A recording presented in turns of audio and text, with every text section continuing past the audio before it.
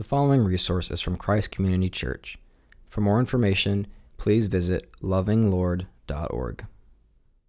Heavenly Father, we praise you for your word. We praise you for every word that we have in the sacred scriptures. And we're so thankful, Father, for Revelation chapter 20, verses 1 through 10, and this teaching on the millennial reign. I pray, Lord, you be gracious with us this morning, regardless of what we've been taught or the amount of confusion surrounding this passage. I pray, Lord, that its true purpose and its true meaning would come out, and that is for your church to be resilient and your church to faithfully proclaim the gospel. I pray you would do that, Father, so that you would be glorified here in this place through Christ Community Church, and that you would find here brothers and sisters bound together by the blood of your Son, remaining resilient and steadfast in an ever-darkening world. And I pray you would give us clarity today and encourage us today to truly take the gospel to the nations, to see the mission field we have right here in our own backyard, to think of our family and friends who do not know you. And as we pray for and support and send out missionaries throughout the world, we praise you for this being a time of salvation. And so I ask, Lord, for this text to be an encouraging text and a missional text above all else, regardless of our position on the millennial time. We ask, Lord, that you would use your Holy Spirit right now to help us to hear, and even more importantly, Father, to be changed. We want to be transformed even this morning more and more into the image of your Son. Only you can do that. Do not let this be a time, Father, when we hear and we leave unchanged. Instead, I ask that you be gracious to change each and every one of us, and then change us collectively as a family, that we might be transformed by your word. I ask these things in Christ's name. Amen. Amen. So if you're not in Revelation chapter 20, please open up your Bibles to that chapter. If you know Revelation 20, you knew we were going to get here at some point in time. This is known as the Great Millennial Passage. Interestingly, with all the discussion and debate around what's called eschatology or the end times, this is the only place in the entire Bible that talks about the millennial reign. There are other passages that allude to it, maybe, but this is the only place. And so we want to handle it, I hope, with great care and with great humility. I obviously have a particular theological position on it, which I've been teaching now for 30-plus weeks in the book of Revelation, so it won't be new to you.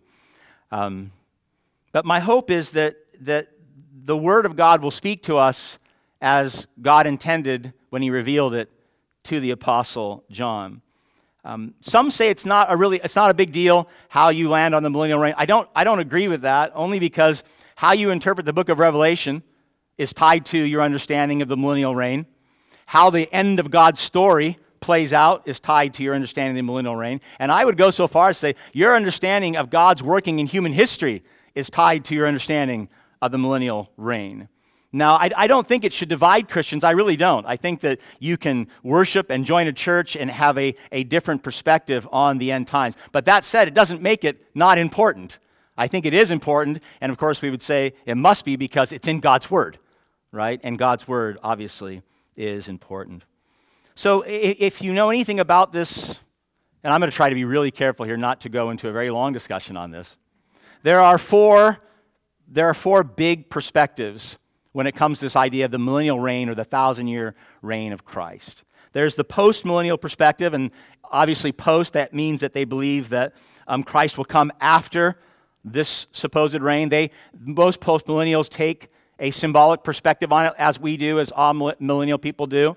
But they see this 1,000-year symbolic time on earth of one of prosperity and success, where it's actually called the golden age. So when Christ comes back, the church and the world will be nearly perfect.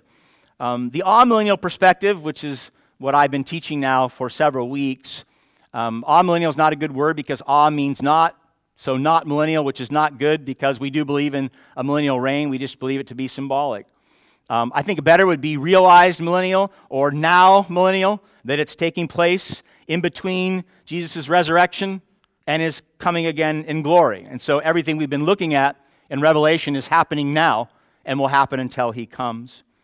The third major camp is known as the premillennial or historic premillennialism, and that obviously they believe that Christ will return before the millennial reign, hence the term pre. They argue that he'll come back and he'll reign on earth physically. Some say with the martyrs who were killed during this time. Some say with all the church. He'll rule for 1,000 years, and then Satan will be released, and there'll be a final end. That's the idea of historical premillennialism. Very popular in the United States is a form of premillennialism called dispensationalism. It argues in a very similar fashion that Jesus will come at the end and he will reign for 1,000 years, but they argue something called dispensational periods, and that's how they see all of God's human history. They also argue for a secret rapture, and they argue for almost a separate salvation for the Jews. And so it has its distinct little category, but very popular here, probably something you've been exposed to. Now, all four views base their perspective on the Word of God. So every single view is arguing from a variety of different scriptures. This is why we believe what we believe when it comes to the millennial reign of Christ. That being said, I would argue that only the historical premillennial view and the amillennial view, I think, are faithful to the entire Word of God and to the historical perspective. So 2,000 years of church history. Postmillennialism, as practiced today, did not come into the history of the church until the 17th century, which is really late. That means the church got it wrong for a long time. The dispensational perspective didn't come in until the 19th century, which means we really got it wrong for a long time. Besides that, though, both the postmillennial and the dispensational perspective, when you look at the totality of scriptures, they have real shortcomings when it comes to interpreting different texts. And so that said, as I worked through this millennial passage today, from an amillennial perspective, because that's my theological take on it, I'm going to give you some very brief commentaries on why I did not land, and I would not encourage you, at least at this point, to land on the historical premillennial perspective. But more importantly, listen, the impact of this passage is not to enable you to say, I'm postmillennial, premillennial, amillennial, dispensational. That's not the intent. That's not why it was given to John. This passage was given to the church so the church would do two things. One, stay the course in Christ, because Christ wins and Satan loses. And even more importantly, I'm beginning to conclude now after this past week, this is a missional passage. This is a passage for the church to go and take the gospel to the nations because Satan is in fact bound. And so when you get to this, at the end of this, my hope is that you're thinking, remain steadfast and preach the gospel. And if that's what you believe, then you can be post, pre-mill, dispensational, all-mill. You can be whatever you want. If this is where you end up at the end of verse 10. This passage was not given to divide the church. That was not its purpose. It was given for us to remain faithful. So let's do that this morning. Let's become more steadfast in Christ, and let's become more missional in our preaching of the gospel as we look at this very famous millennial passage. So the title of the sermon is Life in the Millennium. Life now, because I believe that the millennium started when Jesus rose from the dead and will end when he comes back. So we're in it. I would say we're in it, and we're probably closer toward the end of it. Personally, I would argue that. So let's become more steadfast and more missional by looking at the church's call to do three things. Number one, the call to proclaim because Satan is bound. Number two, the call to remain, specifically steadfast, because Satan's going to be destroyed. And number three, the call to reign. The call to reign with Christ, because we haven't followed Satan into destruction. Okay? So the call to proclaim, the call to remain, and the call to reign. That's a nice little rhyme for you. You can remember that. It's a mnemonic device for you. The theme of the sermon is this: stay the course. Satan's loss is the church's gain. Stay the course. Satan's loss is the church's gain. And oh, do we gain in Christ. So let's look at point number one. Point number one, the call to proclaim. Look at verse 1 with me. Verse 1 and following. Then I saw an angel, this is John speaking, then I saw an angel coming down from heaven, holding in his hand the key to the bottomless pit and a great chain. And he seized the dragon, that ancient serpent who is the devil and Satan, and bound him for 1,000 years. So here you go. Here's your introduction. That's the 1,000 years. That's the millennium, right? This period of time that's raised so much discussion over the centuries. So John gets another vision. He sees an angel, and this angel has a key, quite a fantastic key. It's a key to this symbolic place of holding a bottomless pit where Satan is going to be bound in some capacity, and he's going to be bound by or restrained by this particular chain. Now, quite a sight that John enjoyed. The chain and the key to this pit to bind the dragon. Now you say, wait a minute, I remember the dragon. We saw the dragon back in Revelation chapter 12 when he fell down from the heavens. And John, he wants to make sure we know who this dragon is. He's the ancient serpent. That was the one in the garden who deceived Adam and Eve. He's identified as the devil. That's the slander of God's people. And he's identified as Satan himself. Now you say, I know that's the adversary of God and God's people. So this is the arch enemy of God and the arch enemy of the church that John is specifically talking about. Now our premillennial friends, they believe that this 1,000-year reign of Christ is taking place in chronological order. Now this is important, so really, try to get this. After, as we saw in Revelation 19, after the complete and total destruction of Babylon, that was the city of man and all those who followed Satan, and after the wedding feast of the Lamb, which we saw take place also in chapter 19. Now, one significant problem with this chronological ordering of chapter 19 and chapter 20 is that God's divine warriors destroyed all unbelievers on earth. Not only did he destroy all those who were in rebellion against God, but we know that he redeemed the church, he married the church, and they're celebrating at the wedding feast of the Lamb. Now, if that happened, then the question becomes, why would Satan need to be bound if all his armies have been destroyed and all God's people have been redeemed? What's the binding for? It seems like the battle was won and the victory is Christ and the church already. So the millennial view that I believe offers a much better understanding of this particular vision. Look again at verse 3. It says, the angel seized the dragon, verse 3, and threw him into the pit and shut it and sealed it over him so that he might not deceive the nations any longer until the 1,000 years were ended. After that, he'll be released for a little while. So our premillennial friends argue that Satan cannot, they say, he can't be bound now. He can't be bound during this time, as though in this particular millennial time. He cannot be bound because we see the New Testament talking about how much power he has. In fact, I've been preaching to you that the beast and the false prophet and all those who follow them have been inspired and influenced by who? By Satan, by the devil, by this dragon. So we've seen it throughout Revelation. And we know even Jesus, in John chapter 12, Jesus said Satan is what? He's the ruler of this world. And then the same author of Revelation, John the Apostle, wrote in 1 John 5:19 that the whole world lies in the power of the evil one. And so our premillennial brothers and sisters say, listen, if he rules now and he has power now, then certainly he can't be bound. He can't be bound and have power at the same time. And so they argue that this binding must be before Christ, after Christ comes again in glory. The problem with that, if you remember from Revelation 12, in Revelation 12, the serpent is cast out of heaven. In fact, I'll read this to you, and this might make a little more sense to you. Revelation 12, verse 10 says, now the salvation and the power and the kingdom of our God and the authority of his Christ have come, for the accuser, that's Satan, the accuser of our brothers, has been thrown down, who accuses them day and night before our God. And they, God's people, have conquered him, past tense, by the blood of the Lamb and by the word of their testimony. In other words, Satan being thrown out of heaven, he was thrown out, if you remember, because Jesus was victorious on the cross. And because Jesus was victorious on the cross, all those who put their faith in him were free of any accusation that Satan could make.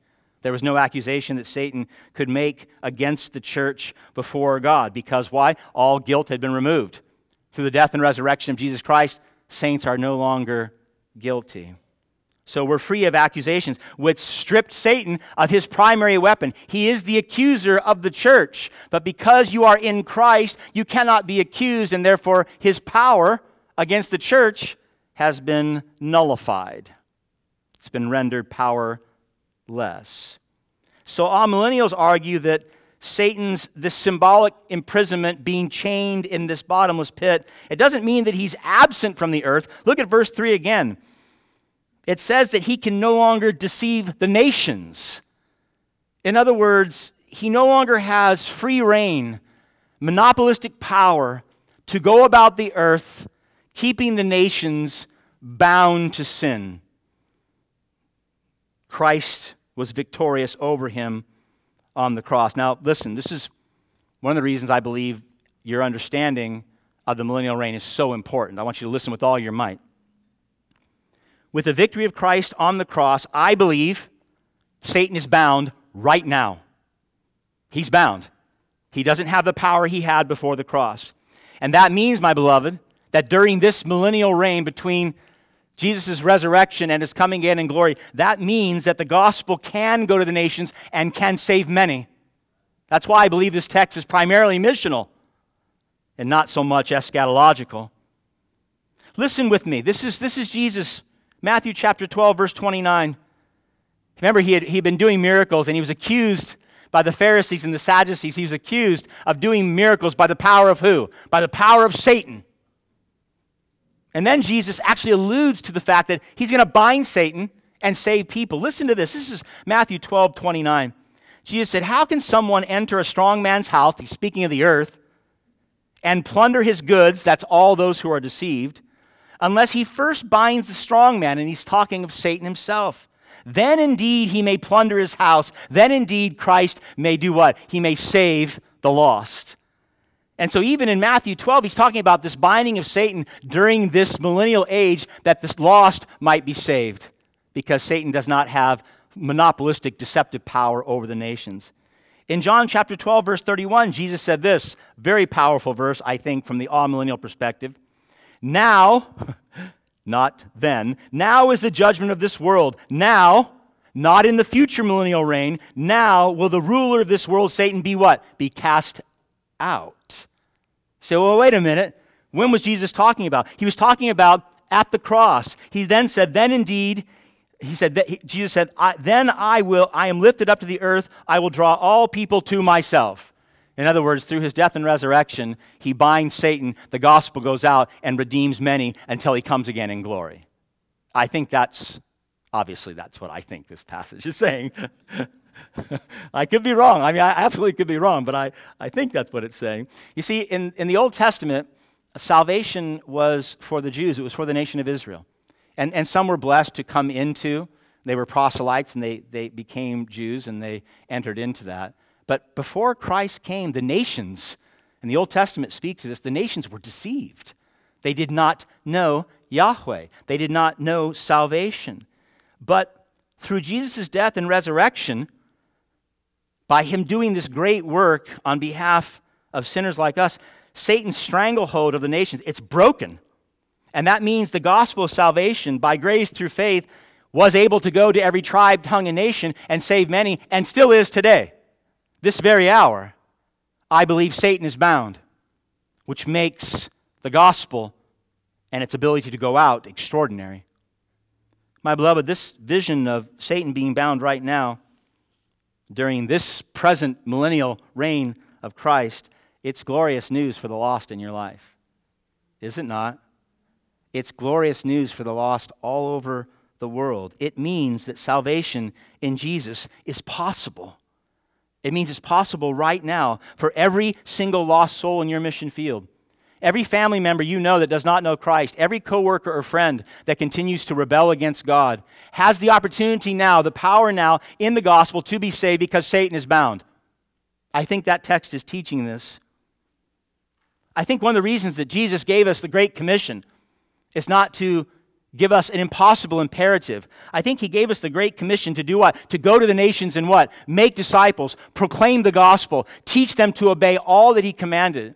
He gave us this Great Commission because Satan has no longer monopolistic power over the nations.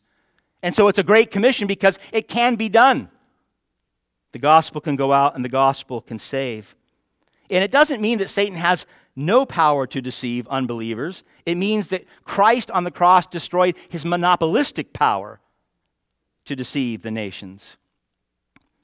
Colossians chapter 2, Paul's talking about what Jesus did on the cross. Listen to this. If you want to think about binding a bottomless pit in this current millennial reign, Jesus disarmed the rulers and the authorities and put them to open shame by triumphing over them in the cross. By doing what? By chaining Satan and casting him into that bottomless pit so the gospel can go out now. And if that's true, my beloved, then we need to be bold, don't we? I mean, we need to be unhindered when it comes to bringing the gospel, certainly to all those that we know, all those that are beyond our reach, that we can pray for as we do on Sunday mornings before church, and we can send missionaries, and maybe you can go. Maybe you can go during this time in which Satan is bound to those nations to bring the gospel to the lost. Why not you? Why not you? We know, in fact, our lives, we're living testimonies to the fact that the gospel can save, are we not? If you know Christ, and you're here right now, you know who you used to follow. Paul made this very clear, Ephesians chapter 2. He said, you were dead in your trespasses and sins, in which you once what? In which you once followed the prince of the power of the air. That's Satan. So at one point in time in this millennial reign, you were bound by Satan. You were deceived by Satan. But someone did what? Someone believed that the gospel has the power right now to save. Someone shared the gospel with you. Someone did, and they're probably very precious to you. Someone shared the gospel with you. Someone told you about your sins. Someone told you about the absolute holiness of God. Then he was going to judge your sins. Someone told you about Jesus Christ as Savior. Someone told you and called you to repent and believe. And by the power of the Holy Spirit, you did. You did. And you're here. And you're saved. You went from being deceived by Satan to being saved by God. You went from being in rebellion against God to now what? Living your whole life for God. What a transformation. You're living testimony to the power of the gospel right now. And this must be, my beloved, this must be the work of the church. There's so many things that we are to do as God's people. But the Great Commission is the Great Commission because we're about what? Proclaiming the gospel and making disciples. And if we as a church are not doing that, then whatever we're doing, we know, is not terribly pleasing to our Lord. The work of God is to take place now while the window of opportunity is still open. The great preacher Charles Spurgeon, in one of his sermons, listen to what he said. He said, if the Lord's work is worth doing, and I would say it is, he said, it's worth doing well. And since the servant of Christ is the highest work in which any man can be engaged, serving Christ, bringing the kingdom, he said the master ought to be served with body, soul, and spirit. Now listen to this. He said, we do not wait for opportunities, speaking of the church. We do not wait for opportunities, but we accept the present event as an opportunity. He said, we not only strike while the iron is hot, but we make the iron hot by striking it. Friends, I would argue that this present event of Satan being bound means the opportunity for the lost to be saved is never better. In all of human history, never a better time for the lost souls in your life or around the world to be saved than right now while Satan is bound. And if the iron of the gospel is hot, then we must make it hotter by what? By proclaiming it boldly to anyone and everyone who will listen. Strike it. Open your mouth. Make it hot. Pray for those who are doing the same throughout the world. Pray for them. Support them. And as I said earlier, maybe go yourself. Maybe go yourself. So the first point of this present millennial reign, I believe, is to tell us that it's a time to proclaim the gospel faithfully. Satan's bound. The gospel saves. Christ is still moving. Why are we so silent? Point number 2. We are to proclaim, and in light of this current millennial reign, it's not post, it's not pre, but right now, I would argue that we must remain steadfast. Point number 2, the call to remain. So if Satan is bound, look at the latter part of verse 3. If Satan is bound so that he might not deceive the nations any longer until the 1,000 years were ended, it says after that he must be released for a little while. Now, I don't know about you, but that should give you some chills going, oh, wait a minute. You have him bound, leave him bound. Don't let him go. Jump down to verse 7 with me. And when the 1,000 years are ended, Satan will be released from his prison. That's the metaphoric, symbolic, bottomless pit, his inability to deceive the nations. He will come out to deceive the nations that are at the four corners of the earth, so all the world, Gog and Magog, to gather them for battle. Their number is like the sand of the sea. Now, one thing we know, and it doesn't matter what your eschatological perspective is, that this window of opportunity is going to end. It's not going to last. Satan's going to be released. He's going to have deceptive power again. Ezekiel chapter 38 and 39, it's chapters where the prophet talks about Israel being attacked, the nation of Israel being attacked, specifically by two nations, Gog and Magog. Those are just great names for nations, aren't they? Where do you live? I live in Gog. Where do you live? I live in Magog. John uses these two, Gog and Magog, metaphorically here, not literally, but metaphorically, to identify all the nations rebelling against God at the end of human history. So again, this is the final battle, the last battle by the nations, deceived by Satan against God and against his church. And Satan is released here to go convince them to engage in such a ridiculous battle, to engage in a losing battle. Now again, from a premillennial perspective, this battle at the end of the millennium, it's difficult to place in God's redemptive history. In fact, this is something I struggled with years ago when I was doing my seminary training first time around. It makes for a disjointed storyline. Because if we read it chronologically, chapter 19, we know the battle's over. Babylon was defeated, right? All those armies were defeated by who? By Jesus Christ coming on his white horse with the armies of heaven. We know that the wedding was consummated, the wedding feast is taking place. And so from a premillennial perspective, there was that battle, the final battle, and now we have a second final battle, or a final battle, which is really strange when you look at the entire Old and New Testament, because that storyline doesn't run with a second final battle. In fact, in both the Old and New Testament, this is one of the strongest arguments, I would say, for the amillennial perspective. In the Old and New Testament, there's one second coming, there's one final battle, there's one punishment of Satan and the beast and the false prophet, and there's one salvation of God's people, one resurrection. That's it, right? And so only here do we have this movement to kind of amend the story and bring a final battle or a second final battle. Makes it very difficult from an historical perspective. The amillennial perspective, though, this battle fits quite well because you say, well, I know what this is. This is the same battle we've been looking at. This is the Battle of Armageddon, Revelation 16, Revelation 19. You've already taught it. You said that's recapitulation. You're just reiterating it. John is, not me. John's reiterating it from another perspective. And I believe you're absolutely right. I believe there's one final battle, and we've already seen it now multiple times. This time, though, we get to see the battle from the perspective of what happens to Satan, right? Before we talked about the beast and the false prophet and the nations, but now we're talking about Satan's role in it and his end in it. And so I think that's one of the reasons that perspective is brought to us. So after being bound for this symbolic 1,000 years, so the gospel could go forth, we're told that Satan is released for how long? It says for a little while. Praise God. Praise God, it was just a little while. And once again, he's released to do the same thing he's always done, to deceive the nations and incite people to rebel against God. Right? This is what Satan does. He incites the nations to rebel against God and to persecute the church.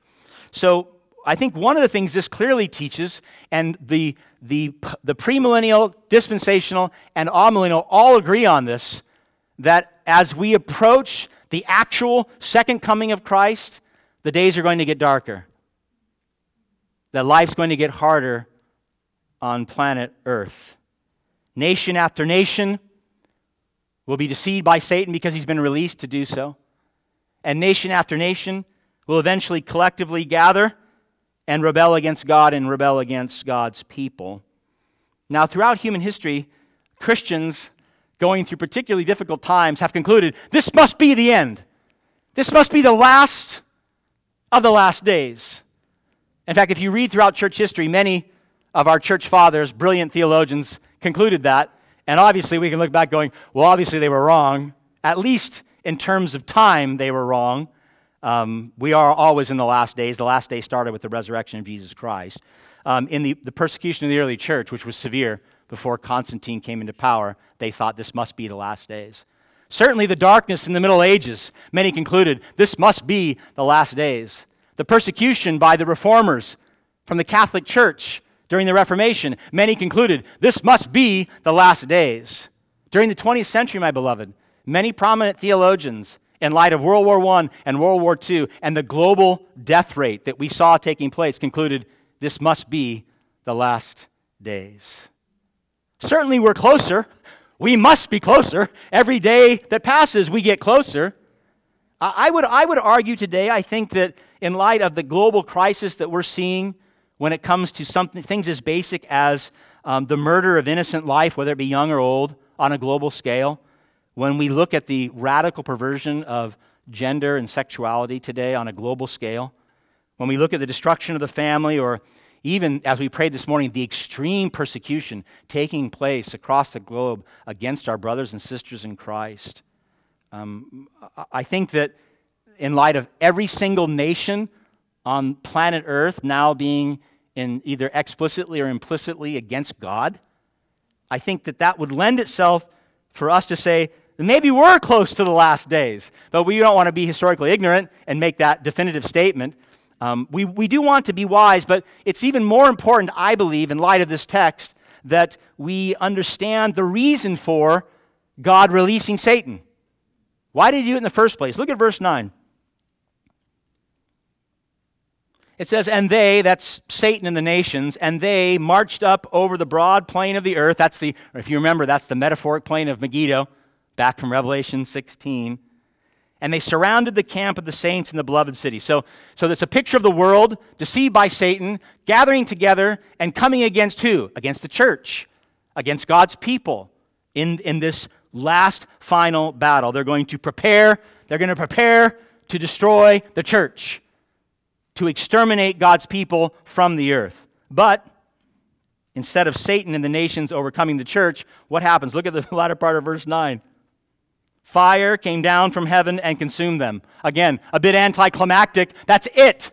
This great battle of Armageddon between good and evil, between Satan and his armies and the church of Jesus Christ. God strikes them dead with fire from heaven.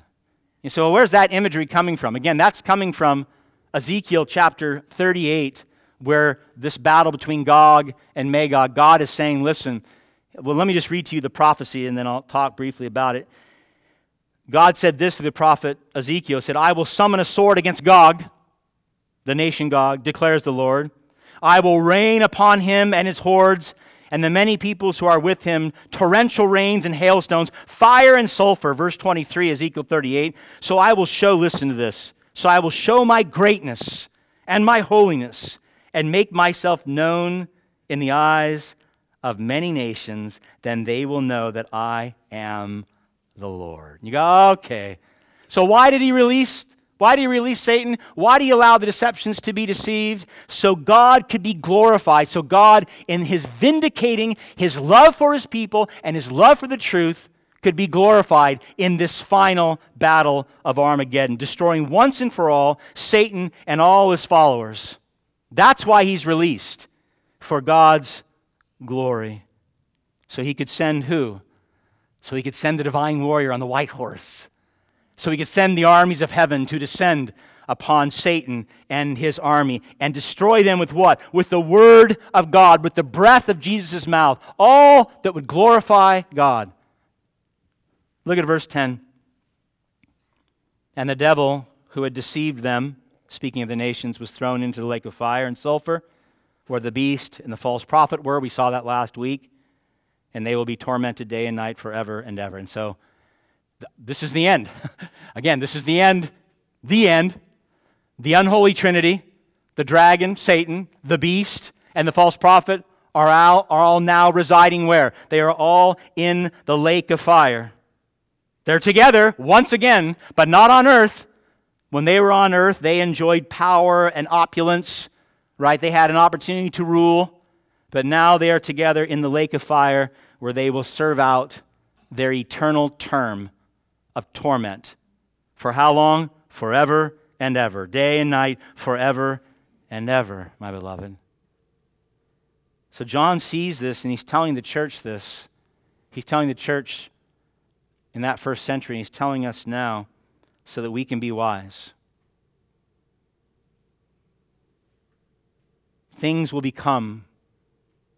I believe things will become increasingly dark before Christ comes again. I do. I believe that. I think that not just this passage, but certainly the New Testament teaches to that as well. Good will be called evil, and evil will be called good. Is that not what we see today? At the top of the news, virtually every day. That which we know to be good is being advocated by the culture as evil, and that which we know to be evil is advocated by them as being good. The true church now, as we approach that day of Jesus' return, will be attacked.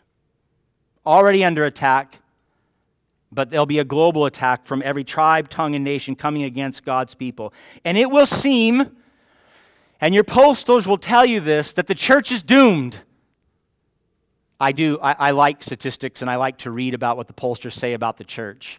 And if you read some of these pollsters, you would think that the evangelical church, at least in the West, will be extinct in 2 decades. Interesting. That's not what it's saying here. John is saying, don't be fooled. John is saying, don't be fooled by what you see. Don't forget the promise. Who's coming for you? The divine warrior is coming for you. He's faithful and true. He will keep his promise. He will judge your enemies. He will redeem his people completely and perfectly. Why? Because he cannot forsake you. He cannot forsake you. Jesus Christ loves you so much. I mean, he gave his body and blood on the cross to have you. He's not going to let Satan, or he's not going to let the nations deceive you and take you back. He loves you too much. He will keep his promise to come for you and give you, adorn you in what? In fine linen, bright and pure, to make you ready for that wedding day. This is the purpose of this passage in the book, I believe. And it's real simple. You ready for some profound theology? In the end, Satan and his followers are defeated by Christ. In the end, Christ wins and Satan loses. In the end, those who follow Christ win and those who follow Satan lose. Now, my beloved, if that's true and you believe that with all your heart, mind, soul, and strength, that knowledge is truly yours, then I would argue that there must be a supernatural peace in your life. There has to be. If you say, Satan loses, Christ wins, I'm with Christ, I win, then there must be deep down in your soul, and hopefully manifest every day, a peace that what? As Paul said, transcends all understanding. There should be. It means even in the midst of your darkest days, when things are really dark, you know how the story ends. You know how it ends for Satan, and you know how it ends for you if you're in Christ. It means regardless of how powerful the enemy appears to be, even on the global stage, and it seems powerful right now. I'm going to be really honest. It seems powerful. You know The end. His end is the lake of fire. It's utter defeat at the hands of God. It means when the church seems powerless and small and going to be defeated, you know that cannot happen. It cannot happen, my beloved.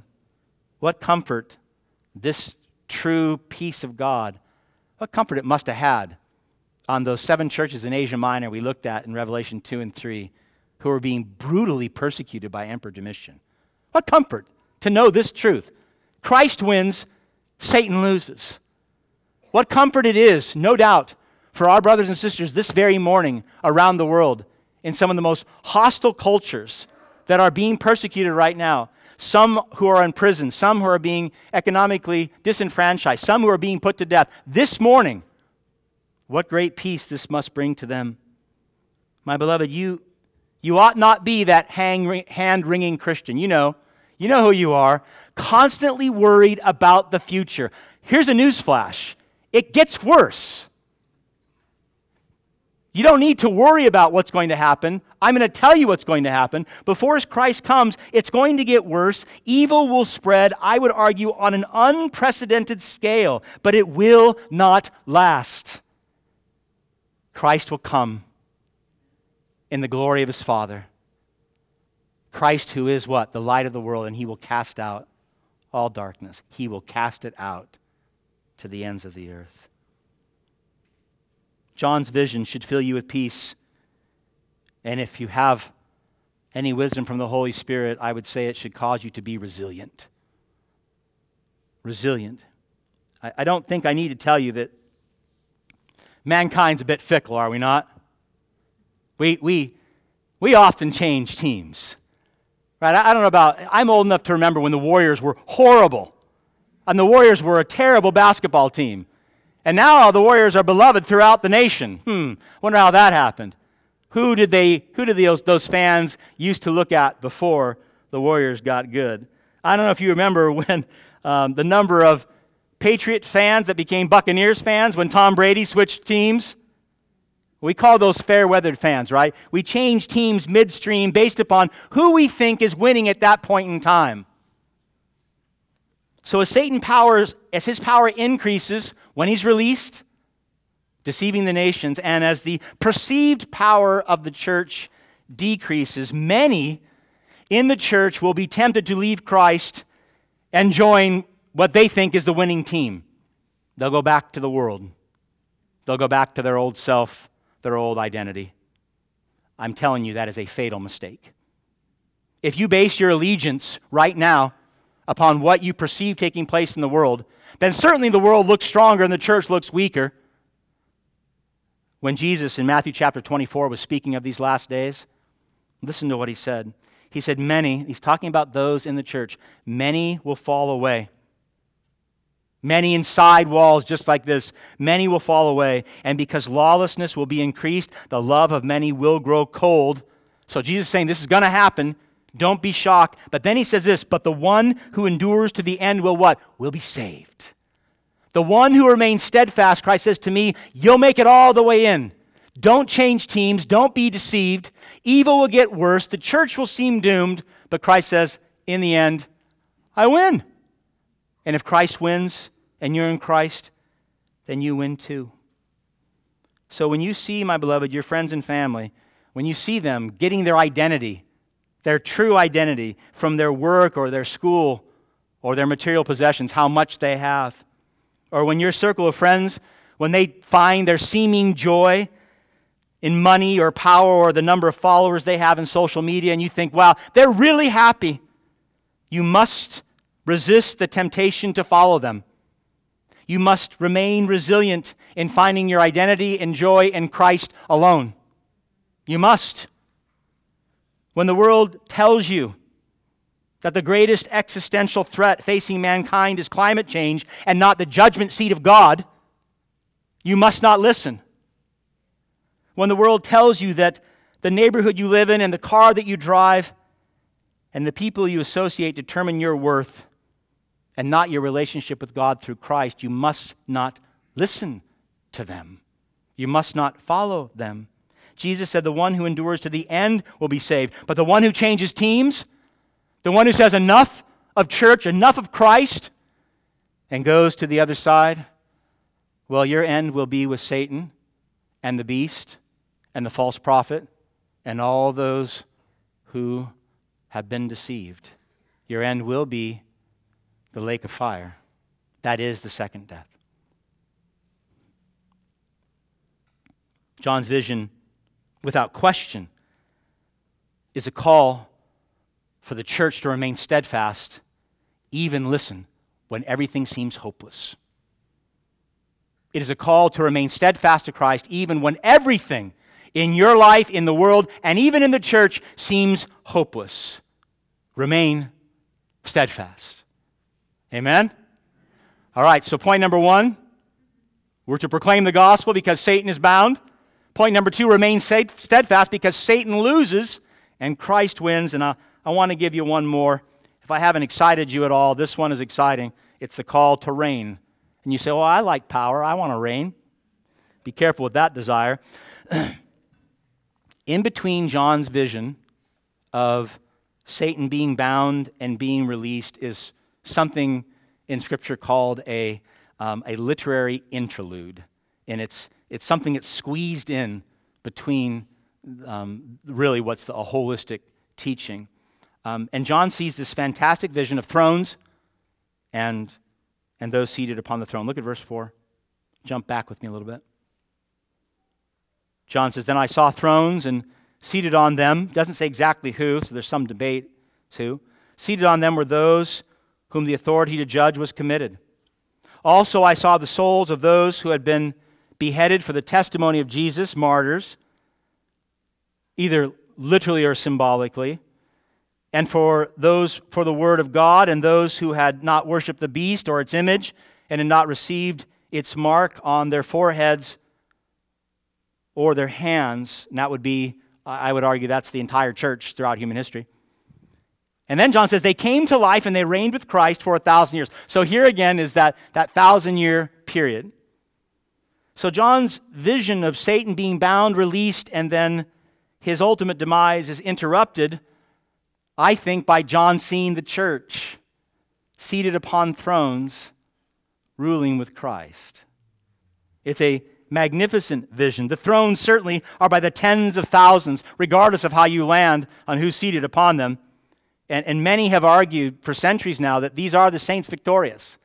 That's those who have died in Christ and gone to heaven and are awaiting His glorious return. Right now, we're saints militant, which means we're supposed to be fighting for Christ. When you die and go to be with Jesus, you become saints victorious because you won in Jesus.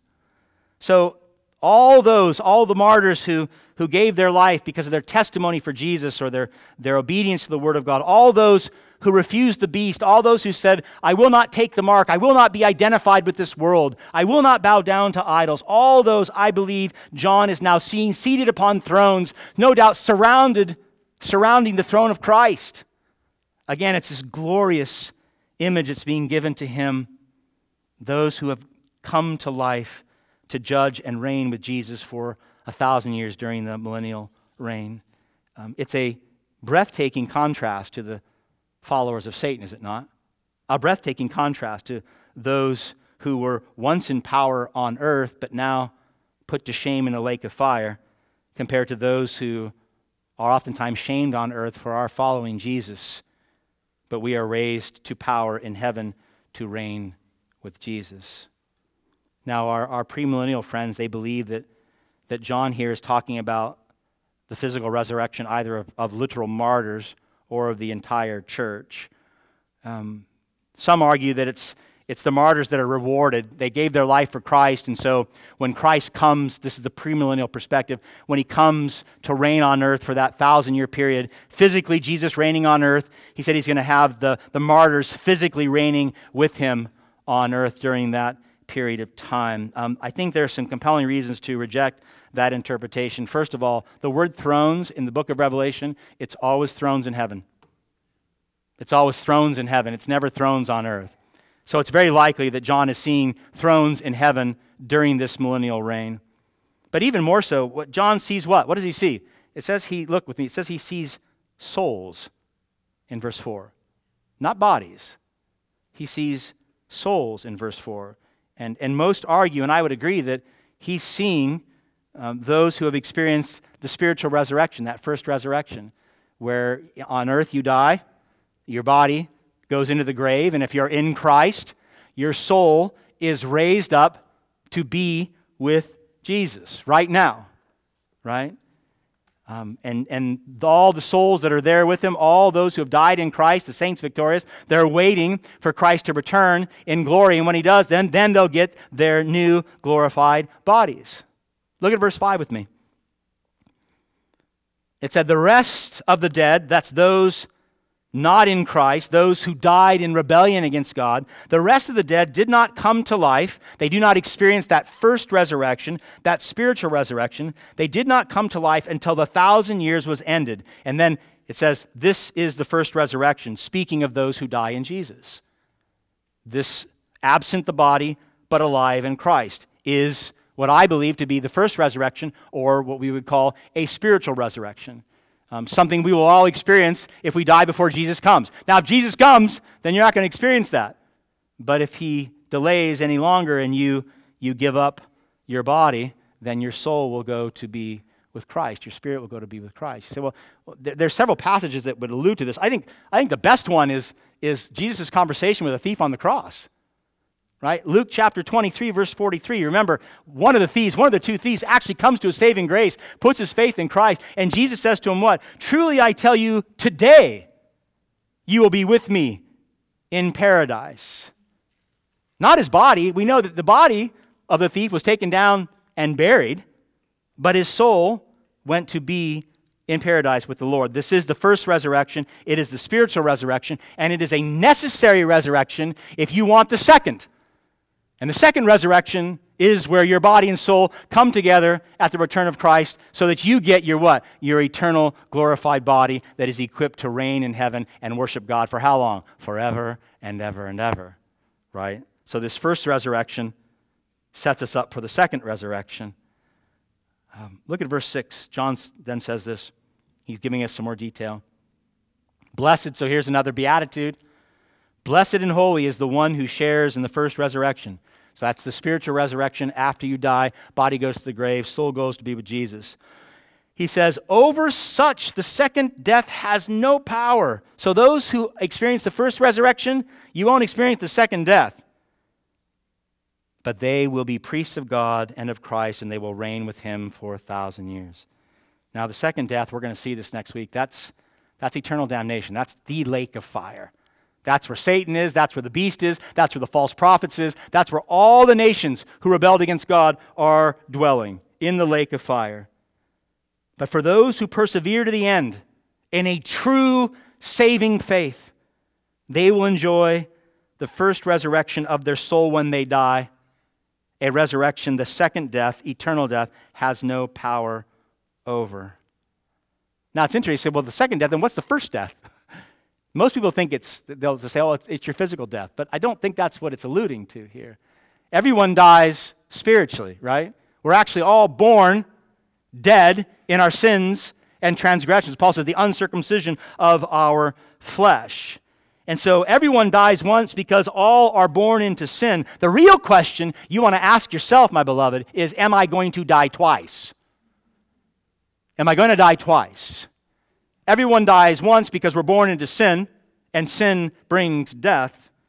But will you experience the second death? Will you experience the lake of fire? Those who miss out on the first resurrection will. Those who leave this place, who die in this life with no faith in Jesus Christ, do not receive the blessing of the first resurrection, which means the second death is theirs. It is judgment. It is the lake of fire. But then John tells us that if you die in Christ, not only do you get the first resurrection, which means you don't get the second death, you're not eternally judged. He says you get to, did you see this? You're raised as a priest of God and Christ, and you'll reign with Jesus throughout the millennium. You say, well, that's quite an upgrade. It's quite an upgrade from where I am right now. Instead of being judged, believers will reign with Christ as priest and judge during this millennial reign. It's a picture, my beloved, of the saints exalted. It's a picture of all those that died in Christ right now, being exalted with Christ, reigning with Jesus. What a beautiful picture. If you have a loved one that passed, that knew the Lord, and I don't know what your image of their present state is, but it's really good. It's really, really good. They've been raised. They're with Christ. They're judging with Christ. They're reigning with Christ. They're interceding with Christ. What an amazing picture of those who have gone to be with Christ. And that's what John, I believe, is seeing here. They're reigning with him right now.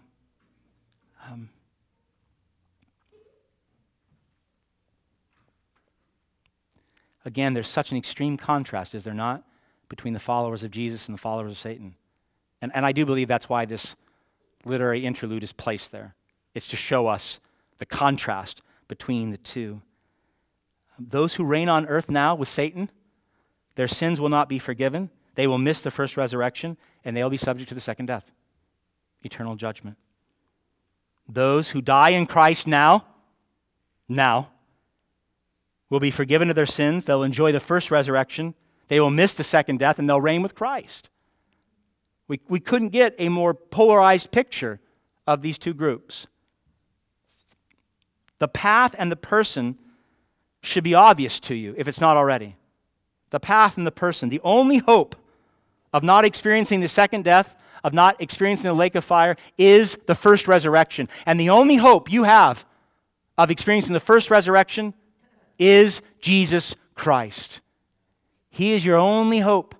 There is no other plan. There's no other purpose of salvation. There's no other way to avoid this. And we know that because we know what Jesus actually did on the cross. On the cross, we know that Jesus Christ took your second death. Well, usually when we think of Jesus dying on the cross, we think physical, don't we? We think his broken body, we think his spilled blood, and he did die physically. But infinitely worse and infinitely more significant on the cross is the fact that Jesus experienced your second death. He experienced the lake of fire. He took the wrath of God, so the fire of the wrath of God, as it came down upon Satan and the nations, that came down upon Christ upon the cross as he was consumed by God's fury. During that 3 hours of darkness on the cross, it wasn't just his physical body that was dying. Jesus was experiencing your virtual equivalency of fire and sulfur. The second death that belonged to you for your rebellion against God, he received. He paid, as you know, your debt in full. He satisfied perfectly God's holy wrath for you and for me, so deserving because we were Satan followers, were we not? He took that so that he could give us instead eternal life. He took that upon himself out of his love for you so that you could have access to the first resurrection, so that you could be seated upon a throne with him, so that you could reign as a judge and priest with him, so that you could enjoy the second resurrection with an eternal body that dwells with God and worships God forever and ever and ever. This is the blessing of all who die with the testimony of Jesus and the Word of God upon their lips. This is the testimony, my beloved. I've had the great pleasure of sitting at the bedside of brothers and sisters who have gone to be with Christ, and I'm amazed at the words coming out of their mouths. In their last hours as they're praising God, many singing hymns. I know where they were going. I had no doubt. They had refused to bow down and worship the beast. They had refused the mark of the world. That means, my beloved, to look like and live like the world. No distinction. The first resurrection will be the blessing and the assurance of the second. I want to close asking you a couple short questions. Do you have an assurance of that first resurrection right now? do you know the first resurrection will be yours when you die? If today is your last day, and Christ is yet to come, and you die and your body goes in the grave, where does your spirit go? Will it go to be with the Lord? Will you reign with Christ? Will you be a priest and judge with Jesus? Do you have that confidence right now in the work of the Lord as evidenced in your life that you will reign with Him then because He's reigning through you right now? Do you know that? Are you reigning right now with Christ as a priest? Remember, a priest's job was to intercede on behalf of God before men. Are you reigning right now, actively praying for and pursuing the lost in your mission field, actively proclaiming the gospel, to intercede for the lost while Satan is bound? Yes or no? If you have an expectation of reigning with Christ as a priest when you die, then certainly we should be reigning as priests of God now. Are you reigning as a judge now as you remain faithful to Jesus? Are you actively judging yourself, your thoughts, your motives, your life before God? Are you actively adjudicating the intentions of your heart, confessing your sins, turning to God, pursuing righteousness, so that when you die, my beloved, you will not be judged by God, but you will become a judge with Christ upon a throne too? Are you reigning now as a priest and a judge? Remember what Paul said. It's the end of our memory verse, not included. If we judge ourselves truly, we would not be judged. But when we were judged by the Lord, we are disciplined so that we may not be condemned along with the world. Friends, the end of the millennial reign is fast approaching. You want to be ready for that day when Christ comes. You want to be proclaiming the gospel while there's still time. You want to be remaining faithful as the world gets darker and darker. Don't change teams. Don't make that mistake. And you want to do this, my beloved, so that you, certainly as a sinner deserving of the second death, will have and enjoy the first and the second resurrection. Reigning with Christ not only in this age, but in the age to come. The person and the path are imminently clear. So I'll ask you the last question. How are you living your life in this millennial reign? Let's pray.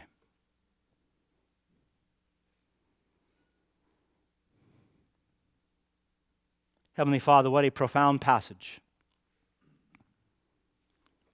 I pray, Lord, you would forgive your church throughout the world for spending more time talking about how the story ends than our responsibility living in the midst of the story now.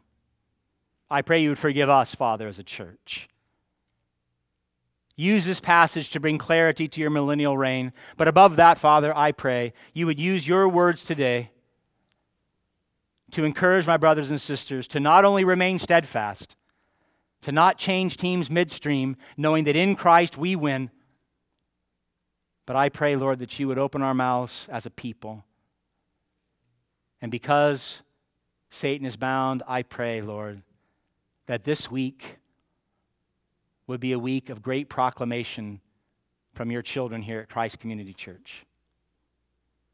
That we would be professors of the gospel of Jesus Christ. We're thankful, Lord, for this opportunity. We're thankful that you redeemed us during Satan's binding. Make us those faithful messengers too, I pray, as we take the gospel to all those in our mission field and by your grace and power throughout the world. Do this, Lord, as always, for your glory. Be glorified now. Be glorified in this place. Be glorified in San Jose with the proclamation of the gospel and the multitudes being saved. Oh, Father, we long for that. As you do, thy will be done, I pray, in Christ's name. Amen. Thanks for listening. Christ Community Church is a Reformed Baptist church in San Jose, California. If you'd like more information on our church, please visit lovinglord.org. From there, you can find service times, weekly gatherings, our sermon archive, and other resources.